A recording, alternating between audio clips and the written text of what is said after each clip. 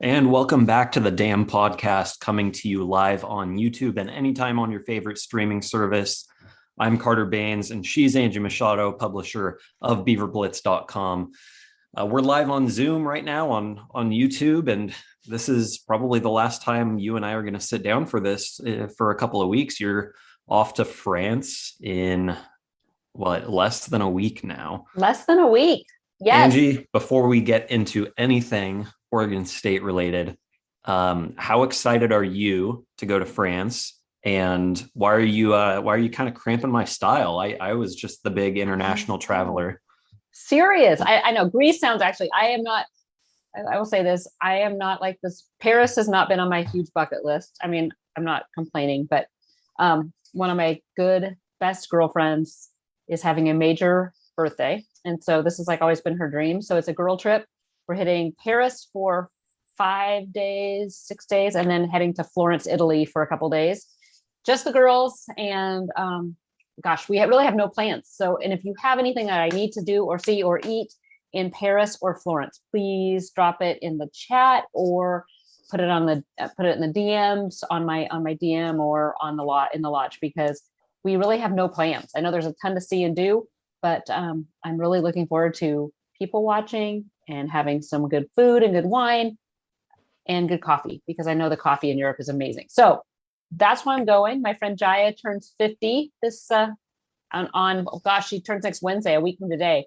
So a week from today, our plan is to be at the Eiffel Tower outside having a picnic for dinner at this time. So that's not bad. What I'll be doing. Yes. I'll be hanging out in Corvallis, hoping for some better weather, recovering from the night before, which is the first of 5 rivalry matchups on the baseball diamond between Oregon State and Oregon. So you'll have it a little better than me. Although the weather does not look any better, honestly. So I'm trying to pack right now, and I had to go out and buy a new raincoat because I just have a little short rain jacket, and I think if I'm going to be trekking around, I needed something a little longer. So hit up the store and got myself a new raincoat, because you might not be as lucky as I was about 2 weeks ago with the weather in Greece, because it was pretty nice. It was definitely hard to come back to Oregon and see snow falling from the sky in the middle of April.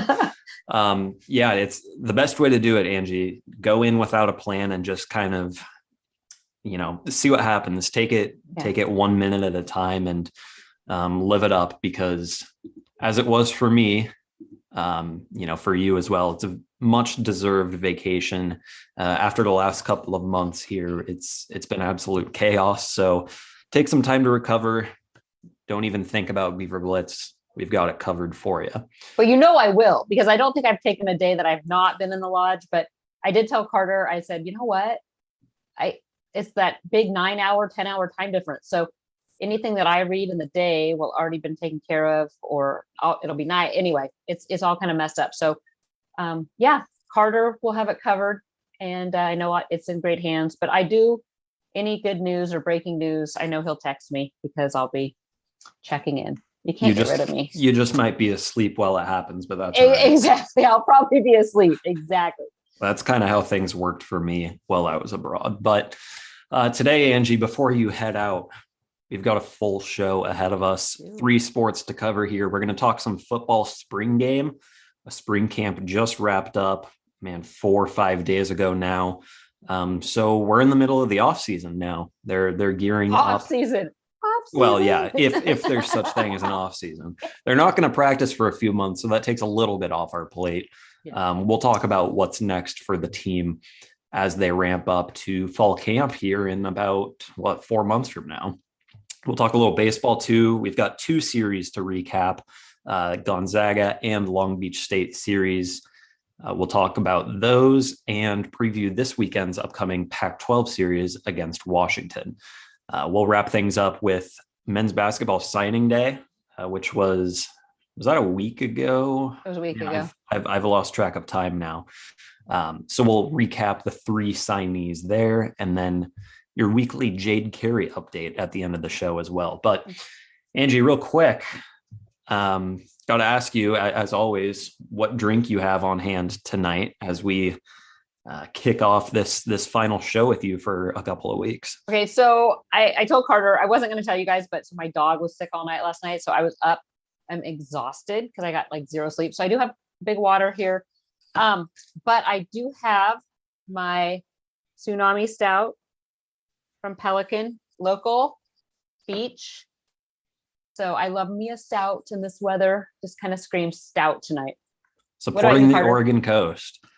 I'm going a little further south down to Southern California with a hard kombucha, Flying Embers. The first time I had this, I was in Palm Springs, and there was nothing more refreshing than having a hard kombucha by the pool in about 80-degree weather in February. So ever since then, I've kind of been hooked. I just got back from Trader Joe's actually, which is where I got that one. So nice. The black cherry, it's a new favorite of mine. But no more ouzo. I've still got it, but I got to make it last. That authentic, straight from Greece, like you have to savor it. That's a special occasion. Okay. I'm waiting. I don't like black licorice, but one of these days you and I are going to do an ouzo together. Oh yeah. I'll let you make me an ouzo cocktail. And I'm sure you'll have plenty of great wine while you're in France too. So you can rub it into us when you get back. Hopefully you're able to bring back a bottle or something for yourself. As I did. Lots of wine, lots of bubbles. I don't know. Red wine always makes my heart race, and I'm old, Carter. I'm just old. But I hear that European wine doesn't do that. So I don't know. We'll see. The shenanigans will entail here. And I have one friend that is actually French, and she's already kind of, I think, dreading my friend Sierra and I. I think she mentioned something about keeping our phones on so she could always find us. Or even buying one of those little like kindergarten ropes with the loops on it. She thought we might need that because the backpacks with the leashes. Yeah. Well, that's what we told her. We might need leashes because, Anyway, it's a birthday party after all. You have seen me have a few too many cocktails, and I can become a little bit like a dog chasing a squirrel. Yeah, our week at the LA Bowl for sure, where this cup came from. But Angie, cheers to cheers, Carter. To your trip. Another week, another week down. All right, let's get into it. We've got football to talk about. So Oregon State's spring game on Saturday took place at Reser Stadium. Construction and all. It was a really weird looking backdrop.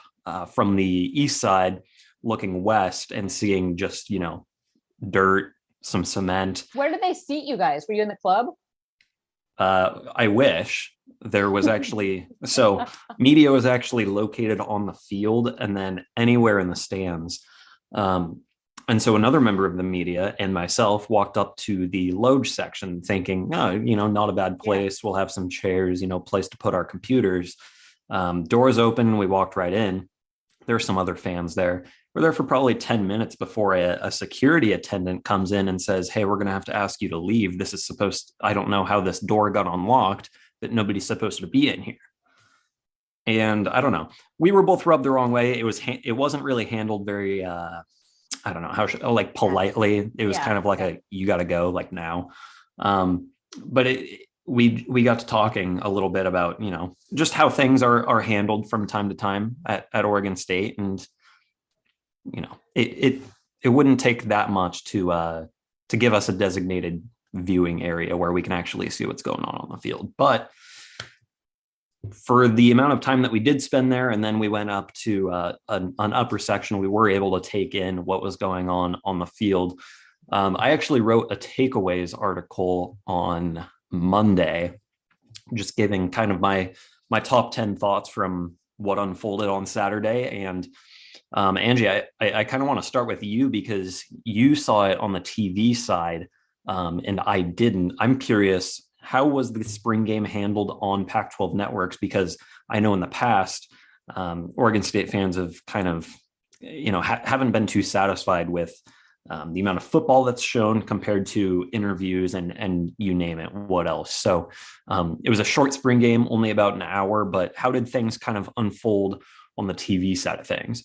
Yeah, so I've learned over the years that whenever the Pac-12 network is involved, you set your standard, your bar super low, because somehow, no matter how low it is, somehow they can usually go beneath it. So it was low. I will say, I was impressed by the amount of football that we saw. I mean, they actually showed plays. They talked a ton about Trent Bray and the Oregon State's new defensive coordinator. They talked, it's always kind of a rah-rah session. You get Yogi Rah, Nigel Burton. So you had Nigel talking all about, well, he reminds me of when he played here, and then Yogi's always, very positive. What I was, the biggest thing that struck me though is the lack of fans, one, and two, the lack of former players. I mean, typically spring game is not a big, I mean, it is a big deal, especially with the former players, and they get Brandon Cooks and Johnny Hecker and Sean Mannion and DJ Alexander. I mean, they get all these guys to come back, and they're on the sidelines and they're interviewing them, and there wasn't any of that. And the fan turnout was horrible. And then, I was struck, a friend of both of ours, a mutual friend, had written on Facebook that morning just how disappointed he was with the lack of any kind of activities, any autograph sessions, very poor planning, maybe Oregon State just didn't want anybody down there with the construction and such, but they could have handled it so different. Yeah, it seemed like a missed opportunity to me to get more people in there to, rally people around completing Research Stadium, because obviously that's a big focal point of what was going on during the spring game. I don't know, as far as where were the cameras located? Were they filming from the They were on east side? They were on the east side. Okay. So we could see they were kind of zoomed down, but yeah, they kept even mentioning how weird it was to be on that side and that angle. I don't know. They might have been maybe they were up club level, or maybe in that I'm not sure exactly where they were situated, but pretty decent view. We can talk about the play, our thoughts on the play in a minute, but that was kind of my takeaway. I thought it was okay. It didn't go beneath my expectations. I didn't have anything too high. And I was impressed, because it does seem in past years, the big complaint has been that they're too busy talking and interviewing, and we're not seeing the action. So for the most part, I would say that they spent time showing what was going on. Yeah, at Reser too, I think part of the fan turnout, first of all, was because of the weather. It absolutely poured at the end of that game. And was it as freezing things were cold? wrapping up? It was frigid. I mean, my hands were numb. It was probably low 40s and dumping rain. It was really windy that day too. So a lot of the fans that were there were actually kind of tucked under cover. Okay. So it's possible that, maybe the cameras didn't even show the full turnout, but even then, it was a small turnout by Oregon State spring game standards, which are fairly low to begin with. Well, I will say, so I typically go down for spring game, and I did not go this year because my son had a baseball tournament, and it was a little bit later in the day, but I couldn't have made it back in time. And it snowed. It was up at Delta Park, Carter, and it started to snow in a heavy shower as we were making our way up to Delta Park. It is mid-April and it was snowing. We sat through 2 games and I was so freezing cold. It was horrible. So that's probably a good point about why people weren't at the spring game. Yeah, and the baseball game that ensued afterwards, those were pretty subpar conditions for baseball as well. After the game, I'm standing on the field conducting interviews and like shivering. So just overall, not a great day for sports, but it was a big day. There was a lot going on campus. But Angie, let's talk more about what we saw on the field. I think we have to start with Silas Bolden, right? I mean, he was far and away the MVP of the spring game this year. And, there wasn't a whole lot of action. They only, like I said, went live for about 45 minutes to an hour. The first team group was only limited to 2 drives. But then they went red zone at the end of the session. And that's where Silas Bolden kind of took off. So he had 2 touchdowns, both of them for 25 yards. They were both on the first play of their drive, and both came from Ben Gulbranson. First one on a 25-yard ball to the end zone, and then the other one, we kind of got to see Bolden's speed and shiftiness kind of come to fruition there as he made a couple of guys miss, and then he sprinted down the sideline to the end zone. So I was thrilled with what I saw from Bolden. He had a great camp. Took some first team reps this spring, and I think he's going to be a big part of the offense this year, whether that's as a deep threat, as a guy who's going to run the fly sweep. or just someone that you can look to for yards after the catch. Yeah, I was super impressed with what we saw.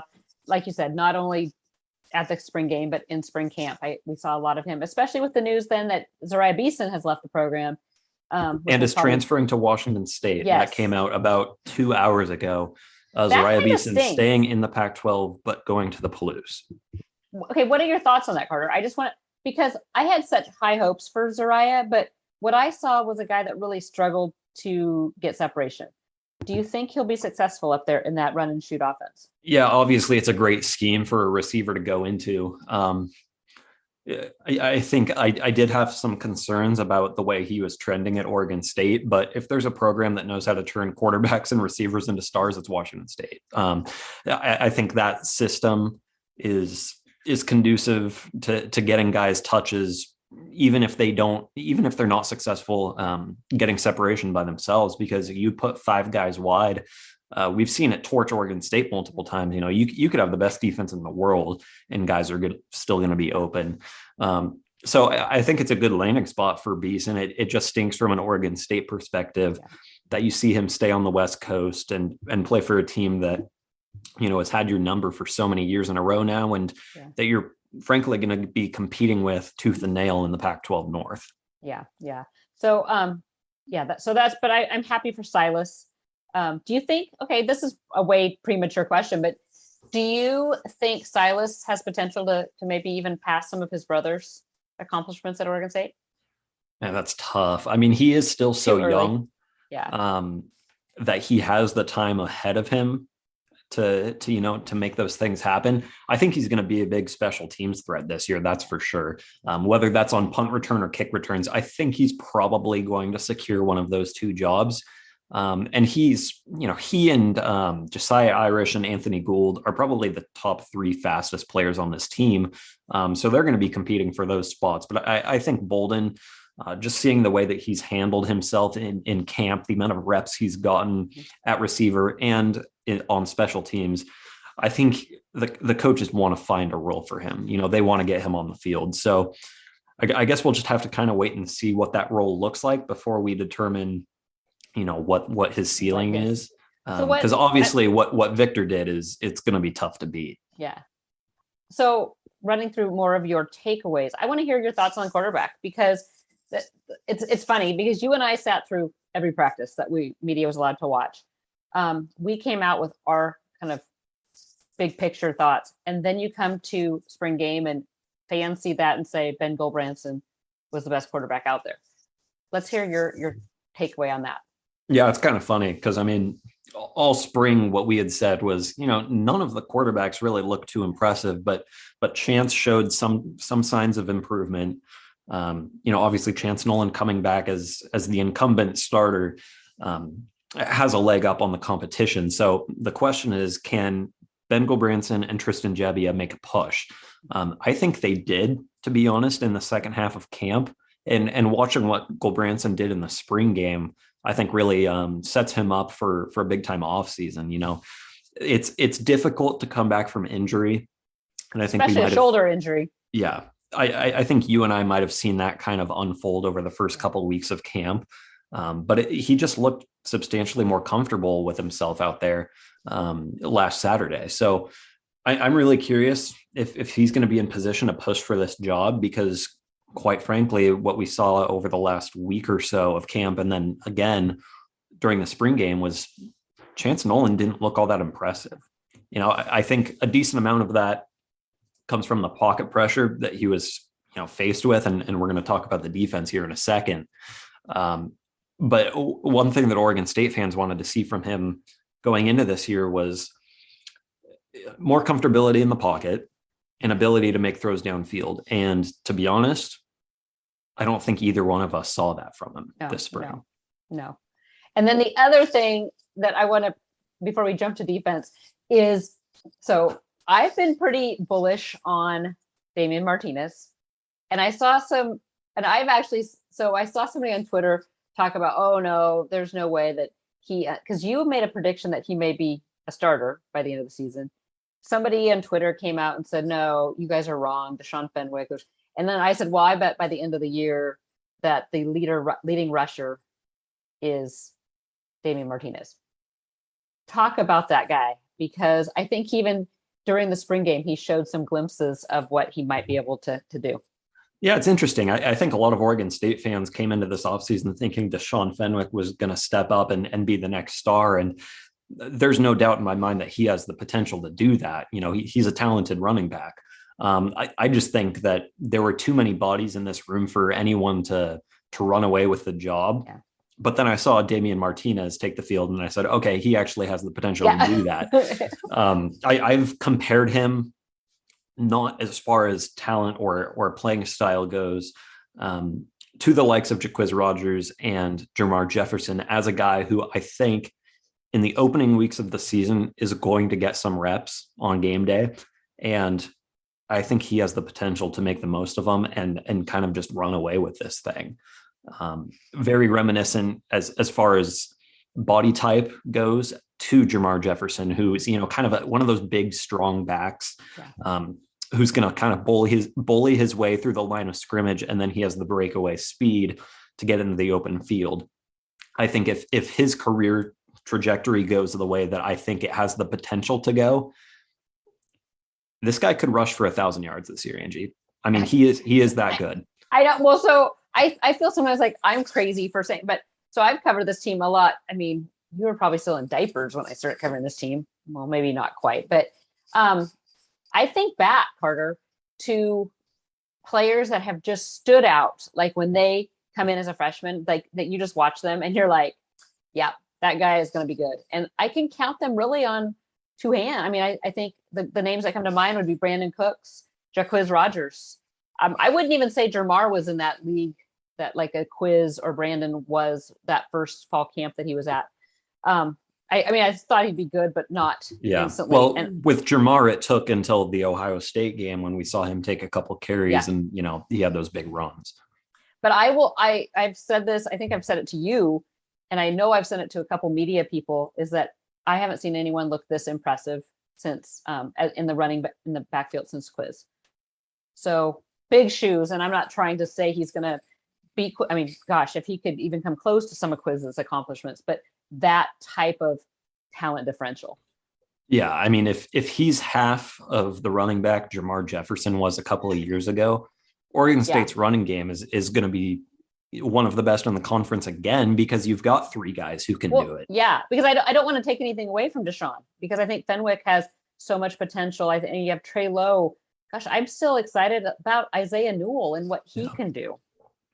Yeah. I mean, there's 3 or 4 guys in that room who I think are good enough to be starters in the Pac-12, maybe not on this team because they have so much competition, but each one of them has the talent level to be a first or second string guy on any team in this conference. I'm convinced, but Martinez, definitely a name to watch come week 1. And I know you and I will be watching him very closely in fall camp. Let's switch to the other side of the ball, because I think most of the concerns coming into this offseason were obviously related to defense, the front 7, the defensive line, a lack of depth, a lack of production over the last couple of years. Angie, you and I both saw the same thing from that group, and I think I saw even more of it in the last week of camp. Trent Bray's scheme, his aggressiveness, the energy he brings to the mix totally rubs off on the players. Completely. I mean, it's the same guys, but they're playing completely different. Yeah. I mean, it's 100% a scheme thing, because the talent on this front 7 is no better than it was last year or the year before. You could even argue on the defensive line, it's not as good as it has been, yet they've looked better so far. Yeah. Would you agree with that? I mean, just pocket pressure alone. I mean, and their ability to stop the run. I would say they have a ways to go, but I mean, I would say the defense, out of the 4 practices I went to, defense won the day on 3 of those. Like, hands down, defense won the day and offense was doing up downs at the end of practice. Yeah. That's how dominant it was. Yeah. The defense won the day in, man, I think I saw 2 practices and then the spring game after I got back from Greece, and the defense, I mean, it was stifling. Yeah. I mean, like, the offense could not move the ball. Yeah. So I saw quarterbacks throwing off of their back foot overthrowing receivers by 5 to 10 yards, not because the quarterbacks aren't skilled. Each one of those guys can throw the ball. It was just, they just had guys all over them. Yeah. Yeah. And, different... I saw throws batted down at the line of scrimmage. Receivers downfield being covered heavily by a secondary that I think is going to be one of the top groups in the conference. If I'm being completely honest, I'm really high on this group. I think the talent and experience that comes back. Rajon and Alton Julian back. I mean, think of that. And then also think about, they were without Jaden Grant all season or all spring, who, when he comes back, the plan is to move him to safety, which is more his natural position. Sky's the limit for the defensive backfield. I think we both agree on that. What were your thoughts on the defensive or the outside linebacker defensive ends? Because I walked away pretty impressed with what I saw, especially from Corey Stover, and then also John McCartan and Ryan Frankie. Yeah, those three in particular had a great spring. Stover stands out to me as someone who's ready to take that next step in his career. Every year we go into the offseason saying, okay, who's a freshman, who's a sophomore, who's ready to make that leap? Who could contend for a starting job? Who's going to be on the two deep that we haven't seen before? Corey Stover and Ryan Frankie both. But in particular, Stover, just because I think the coaches have vocalized with him as well, too, that they're really high on him. The tough thing for them is they have an SEC transfer ahead of them, right? Yeah. Andrew Chatfield, I didn't see much of him this spring. I think he was limited a bit just because the coaches kind of know what they're getting with him. He essentially is penciled in as a starter. You don't want to risk those guys. I saw him while you were gone in Greece.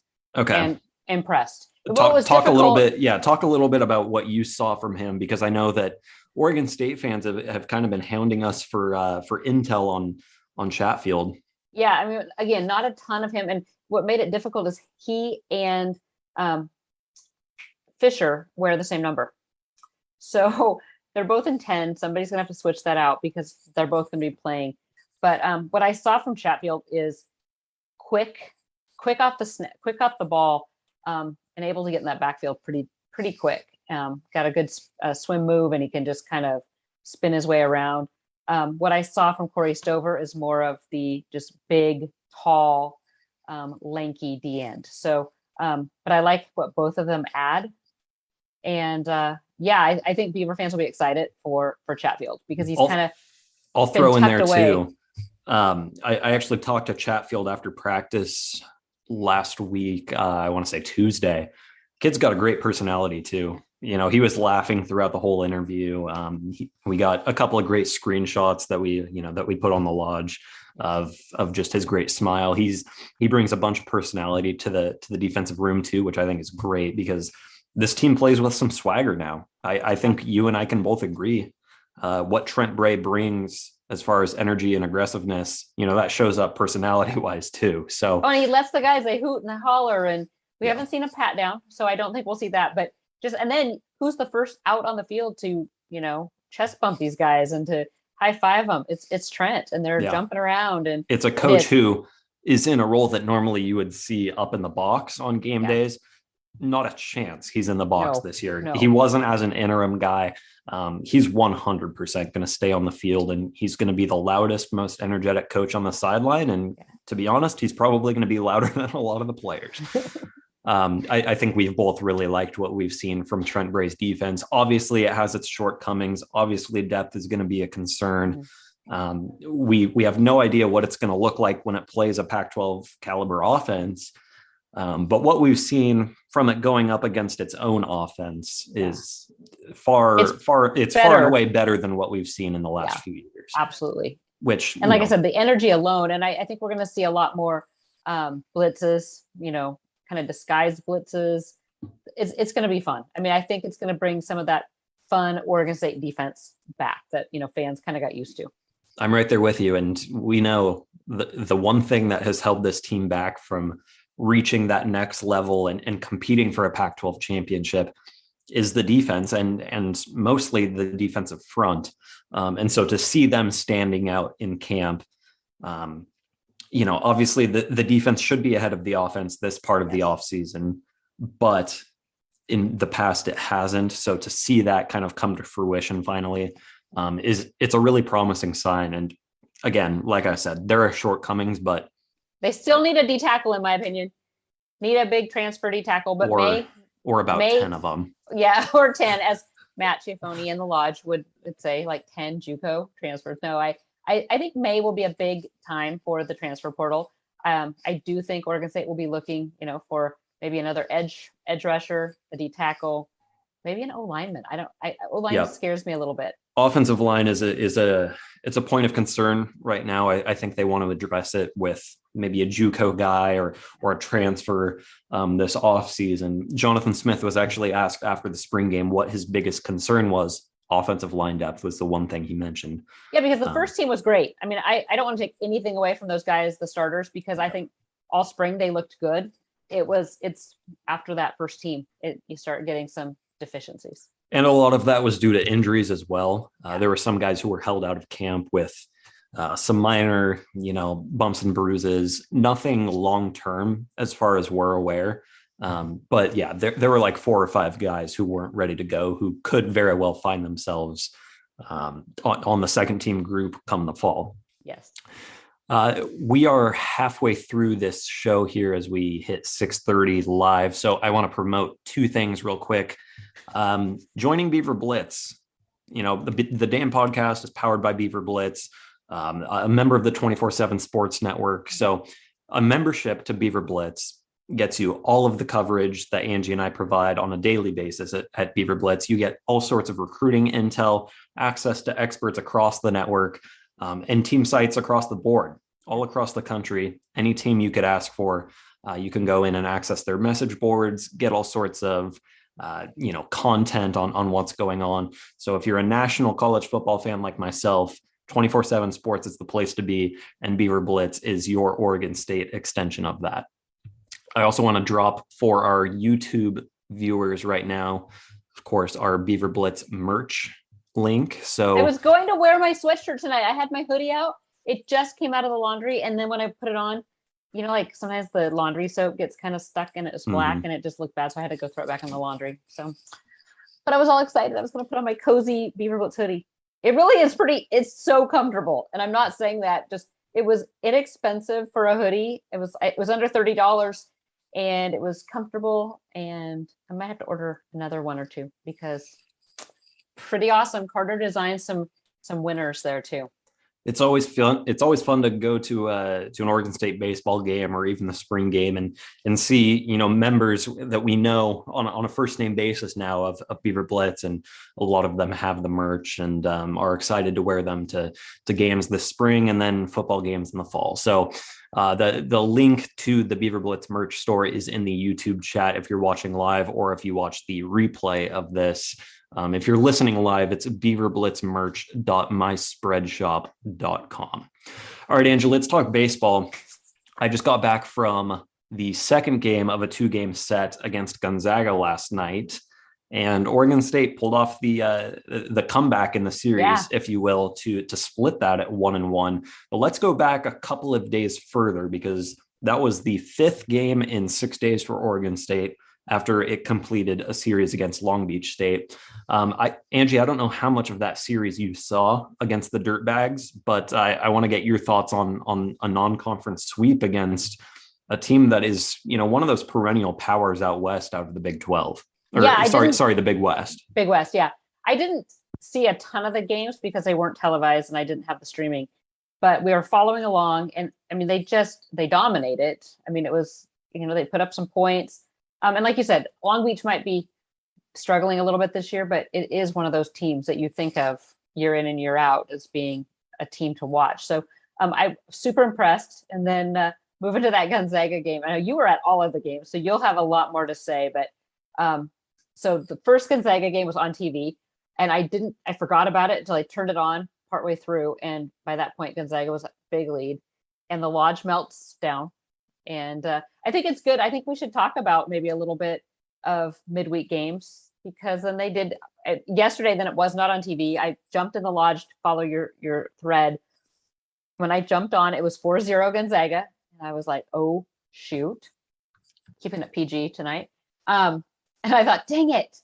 And then kept checking back, and the Beavs did come back come back and pull it out. But Carter, what did you see? And what are your concerns with this team?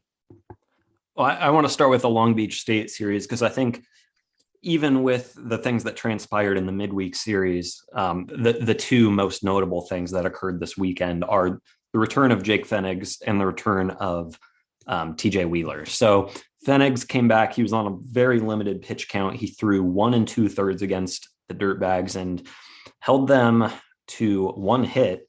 And that hit came on his last at bat. So he got the hook after that. But it was a great showing from him. No signs of general fatigue or anything like that. He looked sharp the whole time he was out there.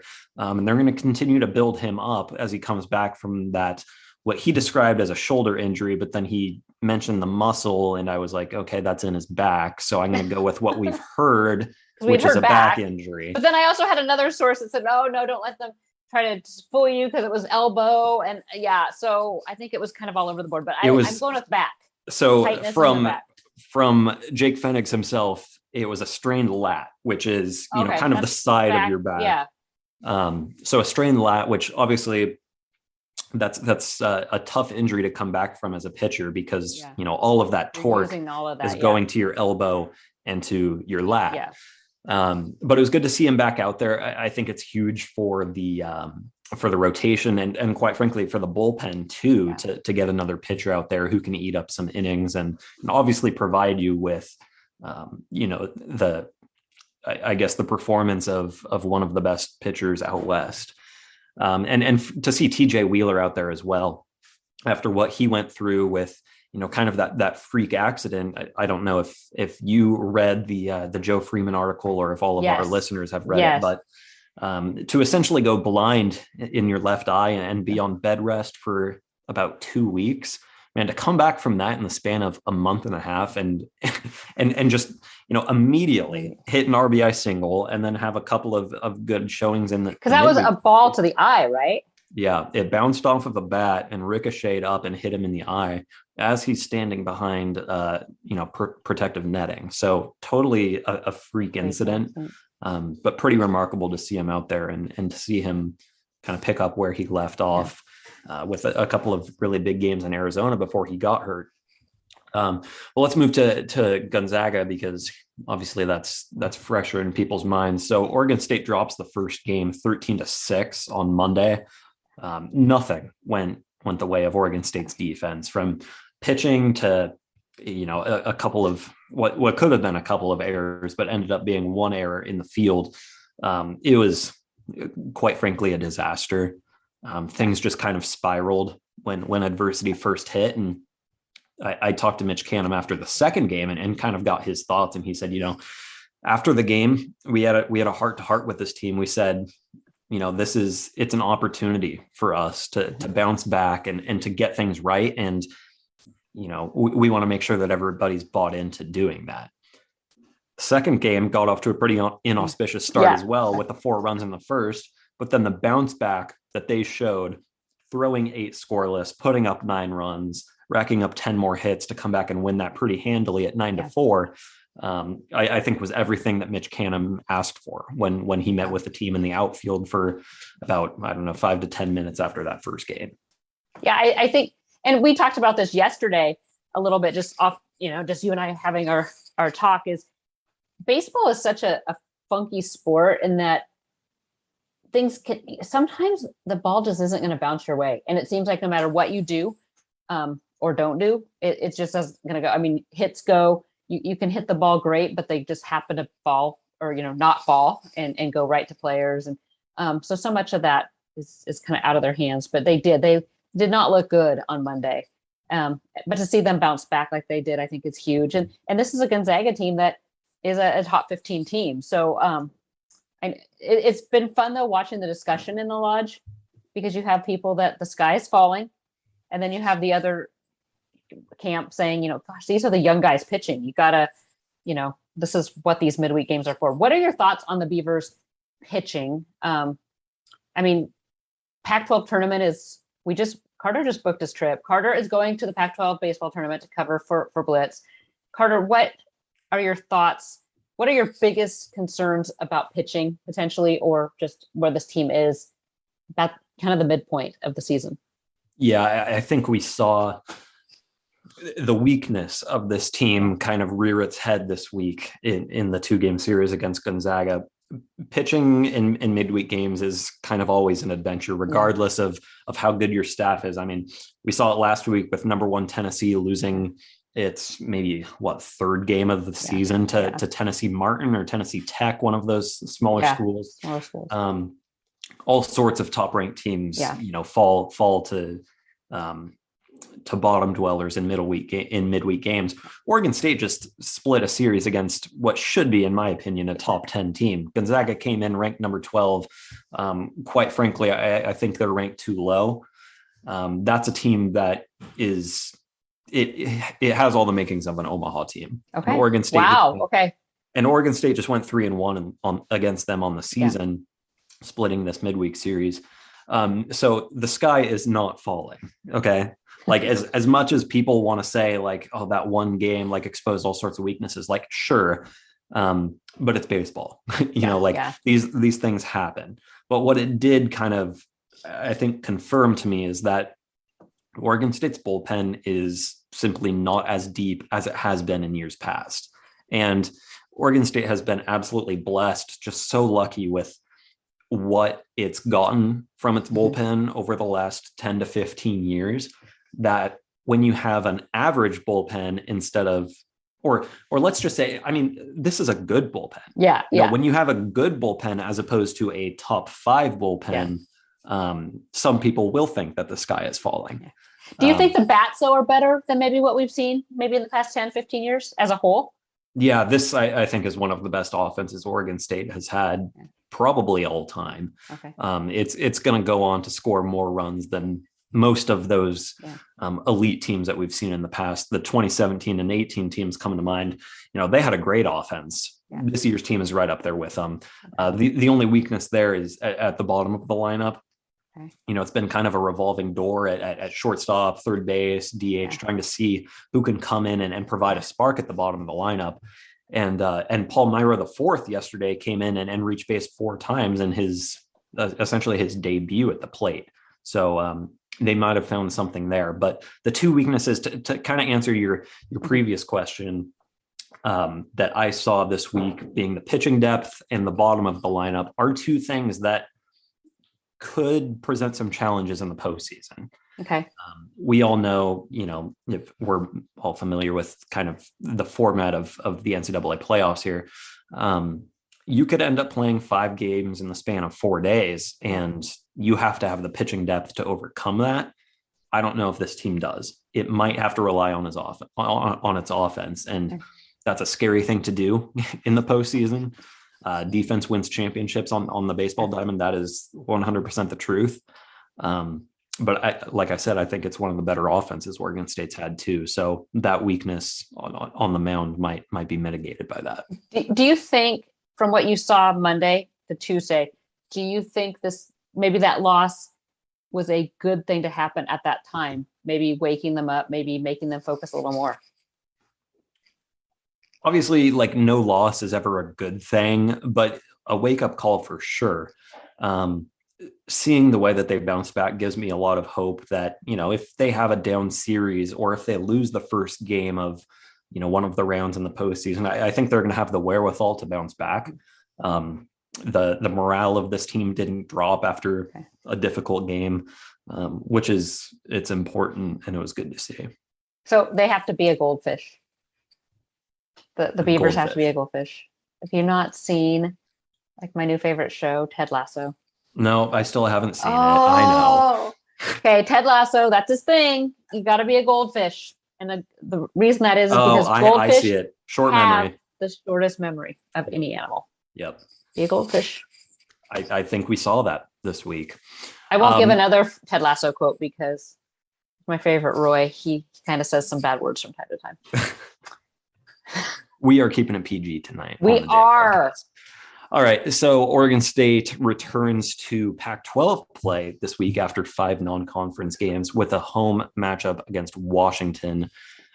They will play Friday, Saturday, Sunday this week after last week's Thursday through Saturday series. First pitch on Friday is set for 5:35 p.m. at Goss Stadium. Angie, Washington comes to Corvallis ranked 10th in the Pac-12.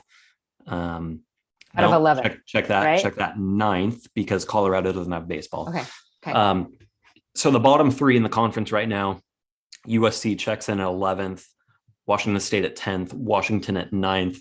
This Husky team is 16-18 overall, 6-12 in conference play, and they're coming off of a home sweep at the hands of Oregon. So they get the Oregon Trail matchup back-to-back weekends, and it doesn't get any easier as they have to go on the road to Oregon State. So two teams that are kind of trending in opposite directions right now. Angie, this needs to be a sweep, right? It needs to be a sweep. It absolutely does. But these can be tricky games because it's still kind of a rivalry game. Washington has a proud baseball history, and they would want nothing more than to come and take one from Oregon State. But absolutely, this should be a sweep, and I think JP would agree with us both on that. I expect to see that walk off on Friday morning in my inbox with a sweep prediction. But I would go as far as to say if Oregon State wants to win the conference this year, I think this has to be a sweep. Yeah. I think the two series against Utah and Washington, Oregon State needs to win 5, if not 6 of those games, because the schedule, to be honest, for Oregon State does not line up favorably down the stretch. They get UCLA, Oregon. Those are tough teams. And two teams that are going to be competing for the conference title themselves. So yeah, I'd like to see Oregon State take 3 here in another home series as they wrap up this 8-game homestand.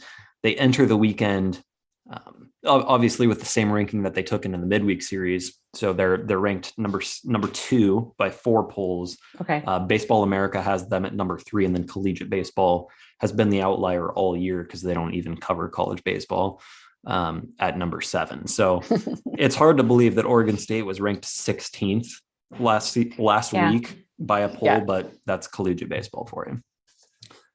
They don't cover baseball, but yet they're still giving. Yeah, I can make some comments there. They're more into prospects than they are. The whole it's the whole draft thing. So why even have a poll? I mean, come on. And why call yourself collegiate baseball? Exactly. That's what I was going to make that comment, but that's besides the point. Yes. Angie, we're coming up on time here, so we got to talk men's basketball before we get out of here. So men's basketball signing day was this past week. I think we're about a week removed now as we record this on Wednesday. Yes.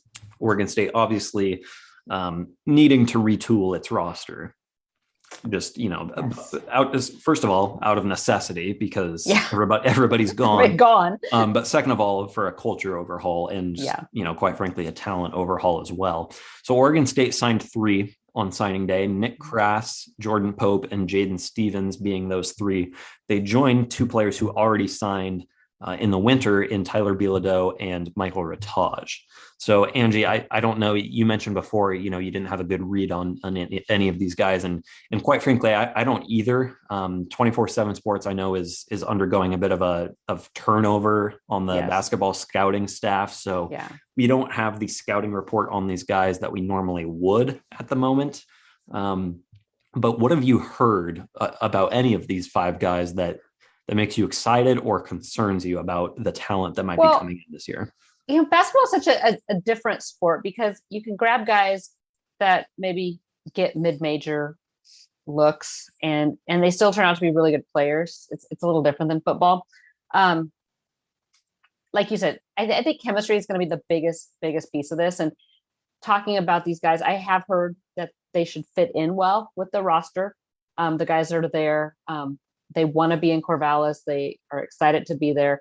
But until they get here, it's really hard to gauge that. And you mentioned back talking football about Chadwick and just how well he fit into the locker room and how energetic he was. And I say the same thing about Deshaun Fenwick. Super fun to talk to, interview. He's always laughing. And so to see what Jonathan Smith has done, which I would argue might be a little tougher when you're dealing with that many players, to keep guys that kind of fit that culture. But basketball, it's tough too, because you get one guy that maybe goes against the culture and it can ruin the whole locker room. So hopefully that these guys will come in. But basketball as a whole, women's and men's, have really struggled this offseason, keeping players from hitting the portal. So I think both Wayne Tinkle and Scott Ruick both have work to do with the recruiting front and making sure they're finding guys that A, can play basketball, and B, fit the culture. Yeah, in my opinion, it's a little more concerning on the women's side, just considering the talent level of the players leaving, and the fact that nobody has come in yet. But as far as the men's signing class goes, from a talent perspective, Michael Rataj is the one that stands out to me. Yeah. He's coming over from Germany and is kind of widely regarded as one of the top international prospects coming over to the U.S. to play collegiately this year. So that's someone who I think you could look to as a true freshman contributor to maybe rally the troops a little bit. Outside of that, Jaden Stevens and Tyler Bilodeau, both being from the Pacific Northwest. Yeah. I think, the coaches were able to build more of a connection with them. They know more what they're getting, as opposed to last year where they're, doing the recruiting via Zoom and nobody can come to campus. It's no wonder why things turned out the way they did last year, given all the restrictions. But this year, building those connections, having some more local guys, and then going to the other side of the country and picking up a guy in Nick Krass who had a couple of Power 5 offers too. That's good to see Oregon State winning a recruiting battle there. So I hope Rataj, being an international student, that I'm hoping the maturity level is high and that maybe he can be that guy that can kind of bring guys together. Yeah, absolutely. It's a group that I think is well-rounded from a talent and size and playing style perspective. And I think all of these guys seem to be high character guys. Just reading what Wayne Tinkle has said about all of them, praising even their families, saying that, these are great families. I think we should see a much different look as far as talent and culture goes next season. So, I'm not going to provide any predictions. I'm not even going to tout the program right now because it's way too hard to do any of that after what we saw last year, considering how high the expectations were. But I do think it could be a little bit more of a rebound than people might expect, given what just happened. That's still, like 8 months away. So we're going to have all of this time to discuss it and contemplate what could have been and what could be. We've got one more sport to touch on before we get out of here. So for the last time for the season. For the last time this year and for the last time for what could be a while as she embarks on an international career again, Jade Carey finishes 4th in the all-around at the NCAA championships, capping off what was an absolutely historic year from someone who set all sorts of records at Oregon State, who was consistently at the top of the national leaderboards and in multiple events, who kind of took the conference and quite frankly, the country by storm. To see Jade go out with a 4th place finish at the NCAA championships is obviously really fun to see. Yeah. And just talk about another just joyous person to cover and just to kind of watch her. We don't cover gymnastics as a whole, but to watch her and interact with her the few times we did throughout the season, just a joy, just a smile that can light up a room, and someone that obviously loves Oregon. Yeah, you mentioned it. You cut out there at the end, but you mentioned just we talked about this last week too. Just Oregon State's so lucky to have Jade Carey on campus representing the university, representing a very proud gymnastics program as well. I think we said last week that Carey was she marked the 15th time in the last 16 years Oregon State has sent someone to the NCAA championships. So obviously the precedent has been set, and she's only raising the bar as an Olympic gold medalist. So the past, the present, and the future, all very bright for Oregon State gymnastics, and thanks in large part to Jade Carey. That is everything we have to recap from this week in Oregon State athletics. Angie's heading off to France, so she won't be here for the next 2 weeks. We're still kind of determining what we're going to do podcast-wise. We might have some guests on the next 2 weeks as Angie's abroad and taking a much-deserved break. But if we don't talk to all of our listeners in the next 2 weeks, Angie will be back We're in back. early May as we get back to our regularly scheduled programming. Baseball will be nearing the postseason. As Angie mentioned, I'll be going to Scottsdale for the Pac-12 tournament, so we'll preview that a little bit. But until then, you can follow her on Twitter at Angie Machado1.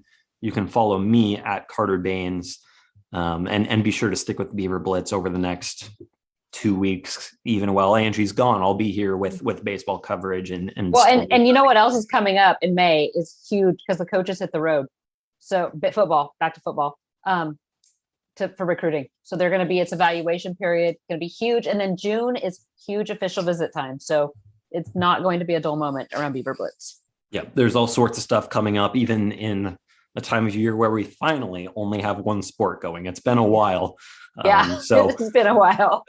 I mean, I'm not on vacation by any means, but it feels like it now that we have a little bit less off of our plate. So, Angie, enjoy yourself in France.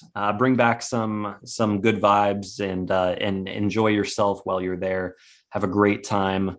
I'm sure Beaver Blitz will miss you, and it's that they're okay with you going off for a couple of weeks because they know that you deserve it.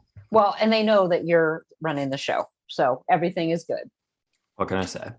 We'll be back either next week or in 2.5 weeks. We don't know yet. But for Angie, I'm Carter Baines. This has been the Damn Podcast. We will catch you sometime in the next couple of weeks.